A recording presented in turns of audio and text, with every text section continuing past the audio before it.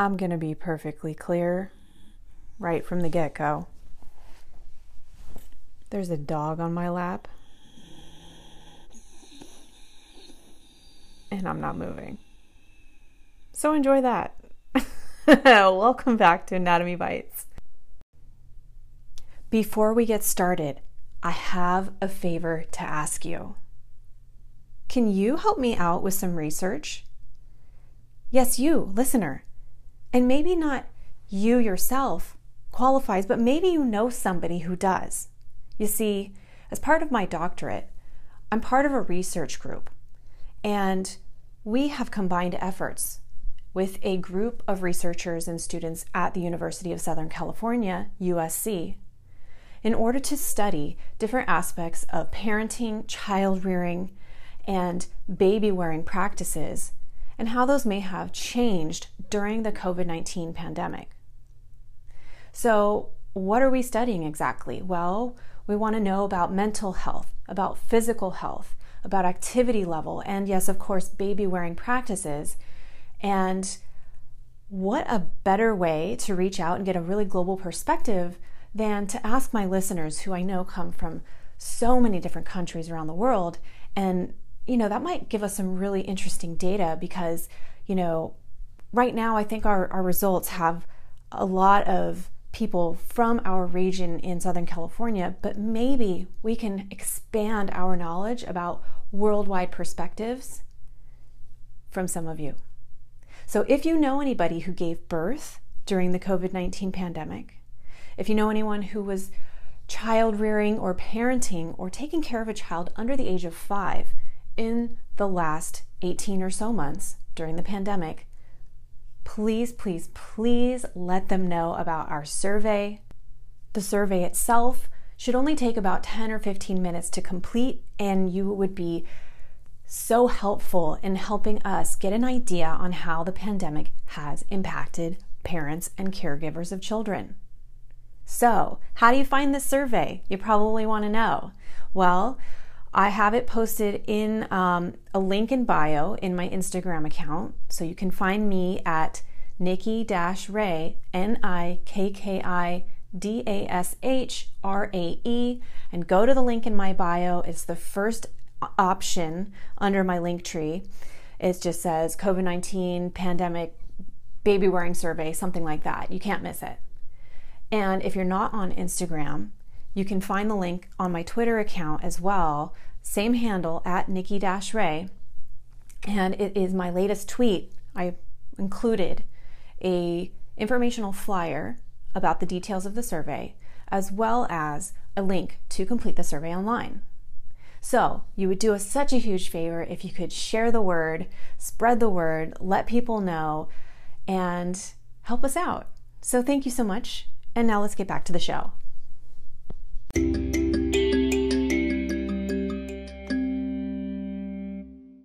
My name is Nick. I'm here with my 2 dogs, Vita and Zoe, and we're here to talk about bite-sized chunks of anatomy. As you well know, that's why you're here. So it's been a little bit since we've had an anatomy-specific episode, and we are going to continue on the lower leg muscles to keep that train going.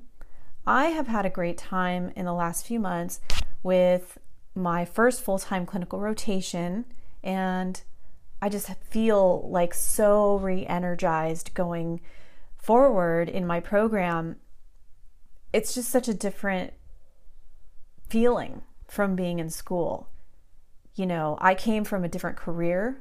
I am a career changer, so I was used to working before going back to school. And to be honest, going back to school has been a very tough transition for me because not only am I the oldest person in my program, but it's just like one of those experiences where you have very little control over anything in your life. And, you start to feel like you're not adulting anymore because you're just getting told constantly what to do and when to do it. And, obviously like having a boss can be like that too, but imagine having like 6 different bosses who all want the same things at the same time. in different formats. And then you're critiqued on your performance constantly. So, basically school is like work times 5. So it was really nice, to say the least, to be able to go to a clinic, pretend like I'm working, and just at the same time have such an amazing experience with my clinical instructor and my colleague, my classmate who was there with me, as well as the many amazing patients who I got to meet and work with. And I can tell you, I just am so looking forward to getting back into a clinic as soon as I possibly can. So if you're in the thick of PT school and you haven't gotten to your rotations yet, just know that the grind that you are going through is temporary. And if PT is really where you're meant to be, the clinic, those rotations, they will just make this experience that you're going through now so worth it. So worth it. So keep up your head, stay strong, and stay focused, because there is a light at the end of the tunnel.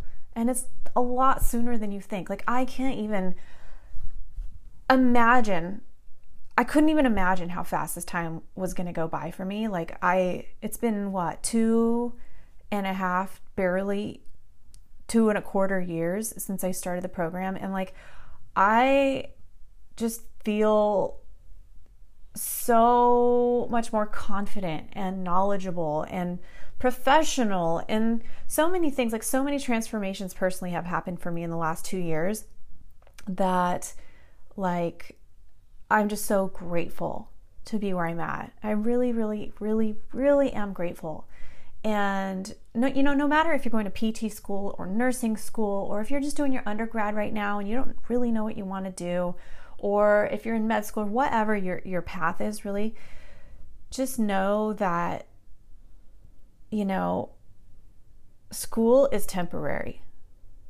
School is temporary. You're training for the rest of your life right now. And I gotta say that we don't emphasize enough, I don't think, the importance of continuing to tie your education back to your real purpose. School can just feel like this vortex, this tunnel that's never ending. But if you're in school for some kind of profession, tie it back to your interest. For example, I volunteered this past weekend in one of my favorite events, and it's once a year, and it's called Life Rolls On. Now, I'm coming off of a summer of full-time clinical rotation. So I had a whole summer of tying school back to my future life, right? I had that whole experience of feeling like I'm a therapist, of being a therapist, making my school life relevant again, basically. And, then we went back to school, did the first week, and then this event, this Life Rolls On event, was at the end of my first week. And man, oh man, I can just already feel school pulling me back into that vortex where I don't want to go. And this event is going to it's going to provide me with so many memories that I know that I'm going to keep looking back to that for inspiration and purpose when times get tough.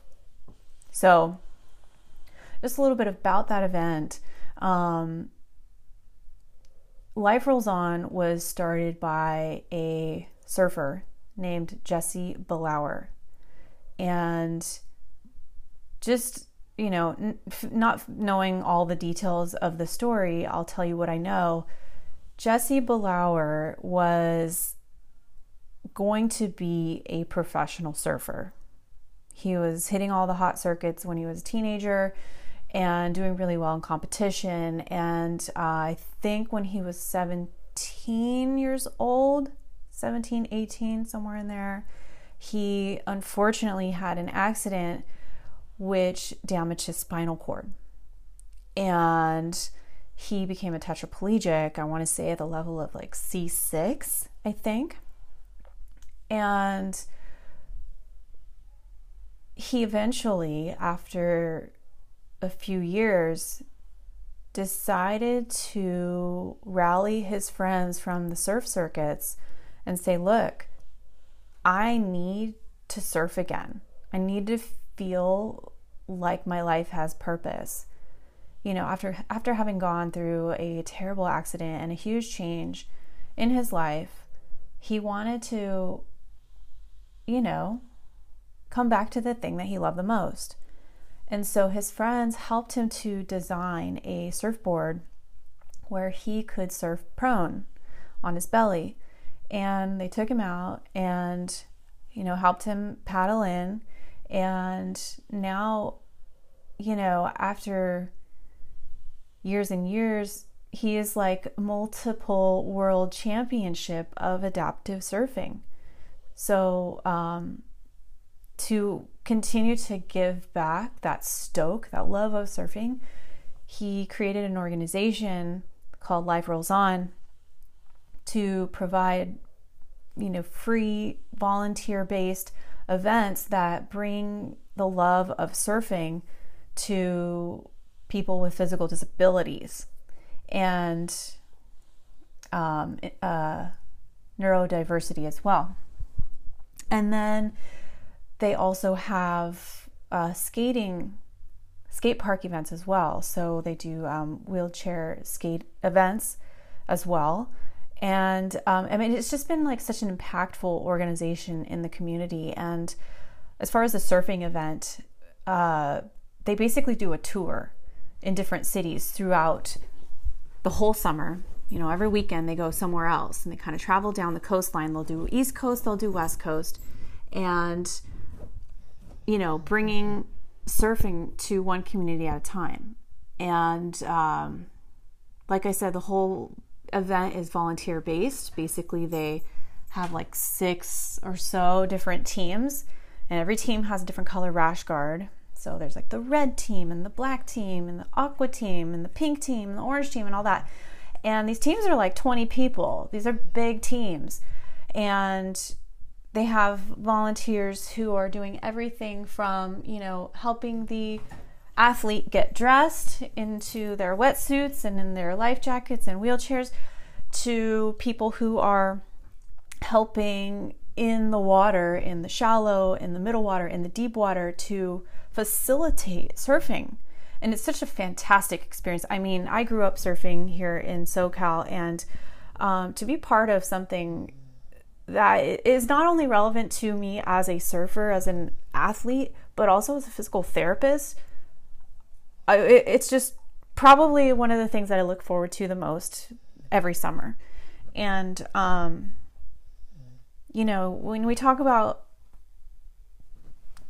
making school relevant to you, that's what I'm talking about. What you're learning now is a stepping stone to where you're going. And I think to keep yourself motivated, you've got to keep in touch with events like this, that, or whatever it is, work that you do, something outside of school that relates to where you're going, that reminds you and gives you that little extra energy, that little extra push of, oh yeah, this is my purpose. This is why I'm going through all of this trouble, all of this studying, all of the hours, all of the tests and everything, because this is what I want to do ultimately at the end of the day, is bring joy and health and mobility and sport to people who need it, right? So needless to say, I just really enjoyed the event. You know, I was in the water. I was a middle level water, so I was kind of treading water from my knees to like my rib cage for 6 hours pretty much, you know, going in and out. But cold water too, man. For SoCal summertime, it was pretty cold. I was in a full wetsuit, but respecting the confidentiality of the athletes, I'm not going to go into detail, but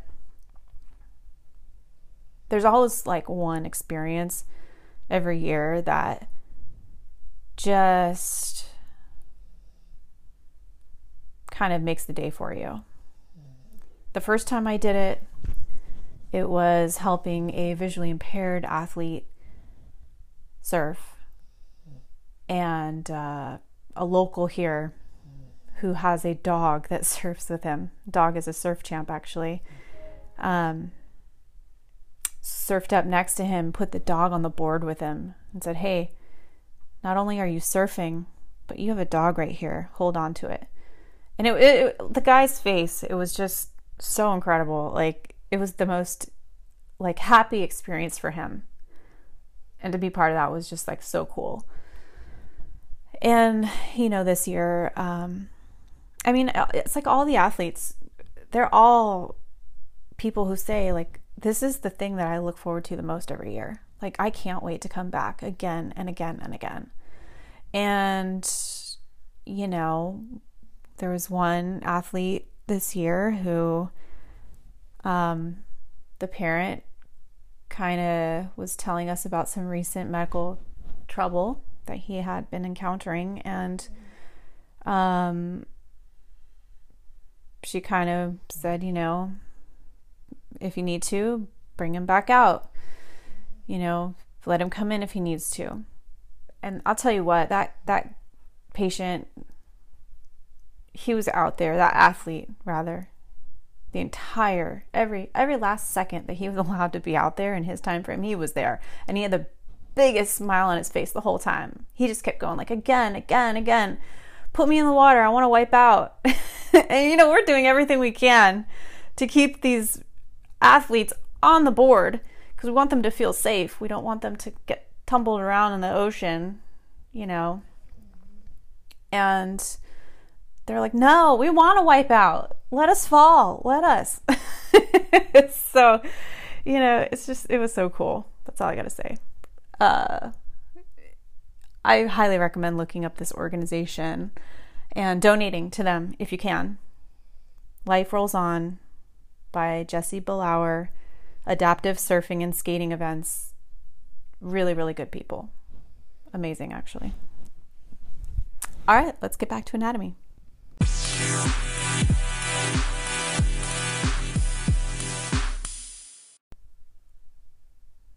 Every time I talk more about real life and clinicals, I realize these episodes get longer and longer. And I'm not sorry about it. I'm not. Because this is life. This is what gives us purpose and meaning, right? Anyway, we're here to talk about the lateral crural muscles. I bet you can't say that 3 times fast. Lateral crural muscle. This word crural it's cruel to make us say crural. Crural. Crural. Anyway, it means leg. And when I say leg, in medical terms, we are talking from the knee down, tibia down. Thigh is knee up, knee to hip. So we talk about the leg, we're talking below the knee, people, below the knee. If you want to talk about like the whole hip to foot situation, we call that the lower extremity. So do know that. It's important. So we're here to talk about the lateral leg muscles. These being the peroneus longus and peroneus brevis. Here we go. Reading from Anatomy of the Human Body by Henry Gray and Warren H. Lewis. This text is in the public domain. It is from 1918. It is the 20th edition. You can download it for free. And I use it because of that reason. I cannot get sued for copyright. So, just know, I'll update this when it needs to be, but this text is pretty darn good. It's pretty accurate. Anatomic studies happened a long time ago. And yes, there is, of course, always new research coming out, but it tends to be more on the biomechanical side of things. The actual structural anatomy stuff tends to stay the same, guys. So, let's get to it. Peroneus longus is situated at the upper part of the lateral side of the leg and is the more superficial of the two muscles, those two muscles being peroneus longus and brevis. It arises from the head and upper 2/3 of the lateral surface of the body of the fibula, from the deep surface of the fascia, and from the intermuscular septa between it and the muscles on the front and back of the leg. Occasionally also by a few fibers from the lateral condyle of the tibia. Between its attachments to the head and to the body of the fibula, there is a gap through which the common peroneal nerve passes to the front of the leg. It ends in a long tendon which runs behind the lateral malleolus in a groove common to it and the tendon of the peroneus brevis, behind which it lies. The groove is converted into a canal by the superior peroneal retinaculum, and the tendons in it are contained in a common mucus sheath. The tendon then extends obliquely forward across the lateral side of the calcaneus below the trochlear process and the tendon of the peroneus brevis and under cover of the inferior peroneal retinaculum. It crosses the lateral side of the cuboid and then runs on the undersurface of that bone in a groove which is converted into a canal by the long plantar ligament. The tendon then crosses the sole of the foot obliquely and is inserted into the lateral side of the base of the first metatarsal and the lateral side of the first cuneiform. Occasionally, it sends a slip to the base of the second metatarsal bone.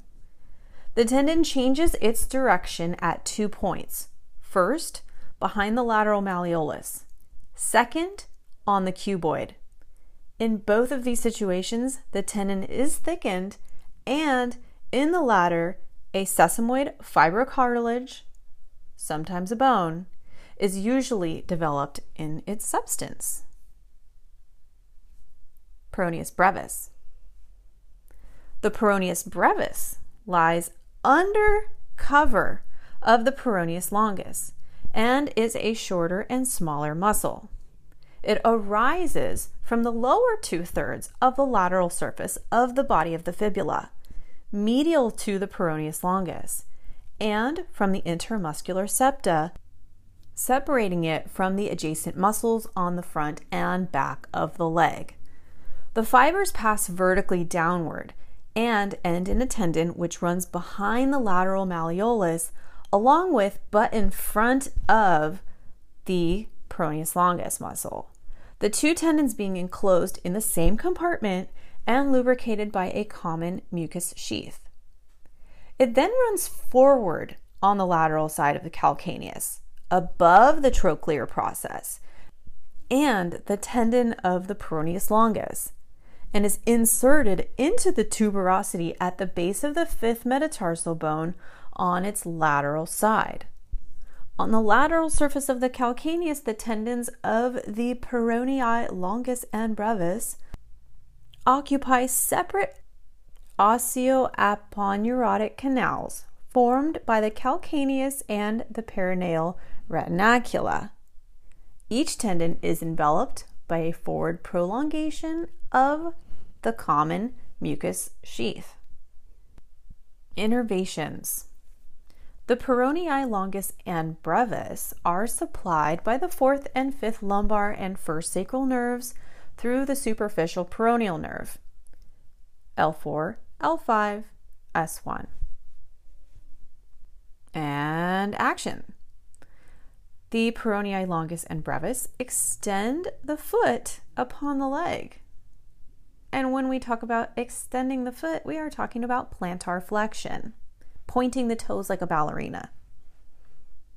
So he says, they extend the foot upon the leg in conjunction with tibialis posterior. antagonizing the tibialis anterior and peroneus tertius, which are flexors or dorsiflexors of the foot. The peroneus longus also everts the sole of the foot. Personally, I learned that they both do. And from the oblique direction of the tendon across the sole of the foot is an important agent in the maintenance of the transverse arch. I am going to talk about that more in a second. Taking their fixed points below, the peronei serve to steady the leg upon the foot. This is especially the case in standing upon one leg, when the tendency of the superincumbent weight is to throw the leg medialward. The peroneus longus overcomes this tendency by drawing on the lateral side of the leg. Isn't that fascinating? I've never even thought about that, but that is pretty interesting. Now, what I think he's trying to say is that somehow the peroneals tend to correct knee valgus, which I'm kind of having a hard time really seeing a significant contribution from them. I mean, I guess if there are fibers on, well, I was going to say on the tibia, but they don't even go up to the femur. So honestly, I'm not really sure if this is super pertinent information anymore that we just talked about. I don't think that the peroneals actually prevent knee valgus at all. And in fact, they are everters of the foot. So they would actually collapse the foot into pronation, which tends to exacerbate knee valgus. So I will say that on that final point, although it was interesting to think about at first, when we process through it, I don't think that Gray is longer correct on this one. If someone wants to go to the research and look that up and contradict what I've just said, please feel free, and I would love to talk about it. But as we know, this text is prior to a lot of biomechanical research of today. So when we tend to think about knee valgus and collapsing medially of the leg, as he says, or collapsing medially of the knee, we tend to kind of think that the hip abductors are a big player. So not so much the peroneals, if at all. Anyway, but that does kind of go into what I had wanted to discuss with gait anyways, which brings us back to the prior point before the point that I just refuted, which is how he was discussing that the peroneals work in conjunction with tib posterior, which is one of the muscles we talked about last time, in preserving the transverse arch of the foot. So this is actually probably one of the most important functions of peroneus longus. Peroneus longus works with tibialis posterior, and the two tendons go underneath the foot on opposite sides of the calcaneus and actually work in conjunction to create a sling for the arch. So if you have collapsed arches, you would want to look at probably both of these muscles. In fact, going back to kind of what I was saying about knee valgus, so if we think about eversion and the role that the peroneals play in eversion,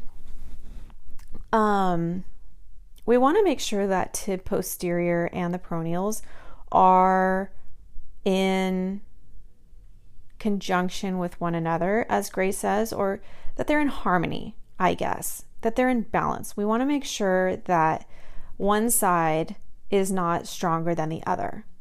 And if it does happen to be that there is an imbalance between the peroneals and tib posterior, we're either going to have the foot favoring inversion in plantar flexion or more eversion in plantar flexion, or in stance, such as in the stance phase of gait. This is really going to affect the biomechanics of the foot. So without going into a ton of detail about the gait cycle, simply because it's a lengthy but fascinating process, I want to talk about stance and the role of the foot. So when you're walking in typical gait, when your foot lands on the ground, like as your foot is swinging through the air, your foot is in inversion slightly. Maybe not plantar flexion. In fact, you want it to be dorsiflexed, but it is in slight inversion. And we know from biomechanics that when the foot is in supination, or inversion is a part of supination, but when the foot is supinated, it is rigid. It's a stiff foot. And as soon as your heel strikes the ground and you start to go into that initial contact and weight acceptance, the loading response of that first part of your gait, your foot has to change from supination into pronation, which provides a flexible foot. So when the foot is in pronation, or which has an element of eversion in it, the midfoot is flexible. So it unlocks the midfoot, which allows your foot to sort of, as you go through mid-stance in your gait cycle, it allows that arch to collapse a little bit so that you can have more shock absorption. Because if you think about it, the whole weight of your body is going onto that arch in stance, because in stance of gait, you're on one leg, single limb stance. So if your foot was to remain rigid and supinated / inverted at that point of your gait cycle, you would have very little shock absorption. And so what happens is that pronation in the middle part of your stance is actually quite necessary. And it actually prevents the foot from injury if everything is working appropriately. And then once you get to the end of your stance phase, then it starts to supinate or invert a little bit again and become more rigid. And so the role of the peroneals and tibialis posterior in being sort of like partners in crime, but with very opposite functions, is crucial to your gait cycle. So again, tibialis posterior is a plantar flexor and inverter, whereas the peroneals are plantar flexors and everters. And when they fire up at the same time, they create that sling in the foot. And then once you go into your gait cycle, they will activate at different times of your gait cycle to either allow the collapsing of that arch or that sling, or the tightening of it to go with what is needed at that point in the gait cycle. So we don't want tibialis posterior to either be too strong or too weak, just as we don't want peroneus longus being either too strong or too weak. We want them to work together. So kind of fascinating. I could talk about gait all day. I really do find it incredibly interesting.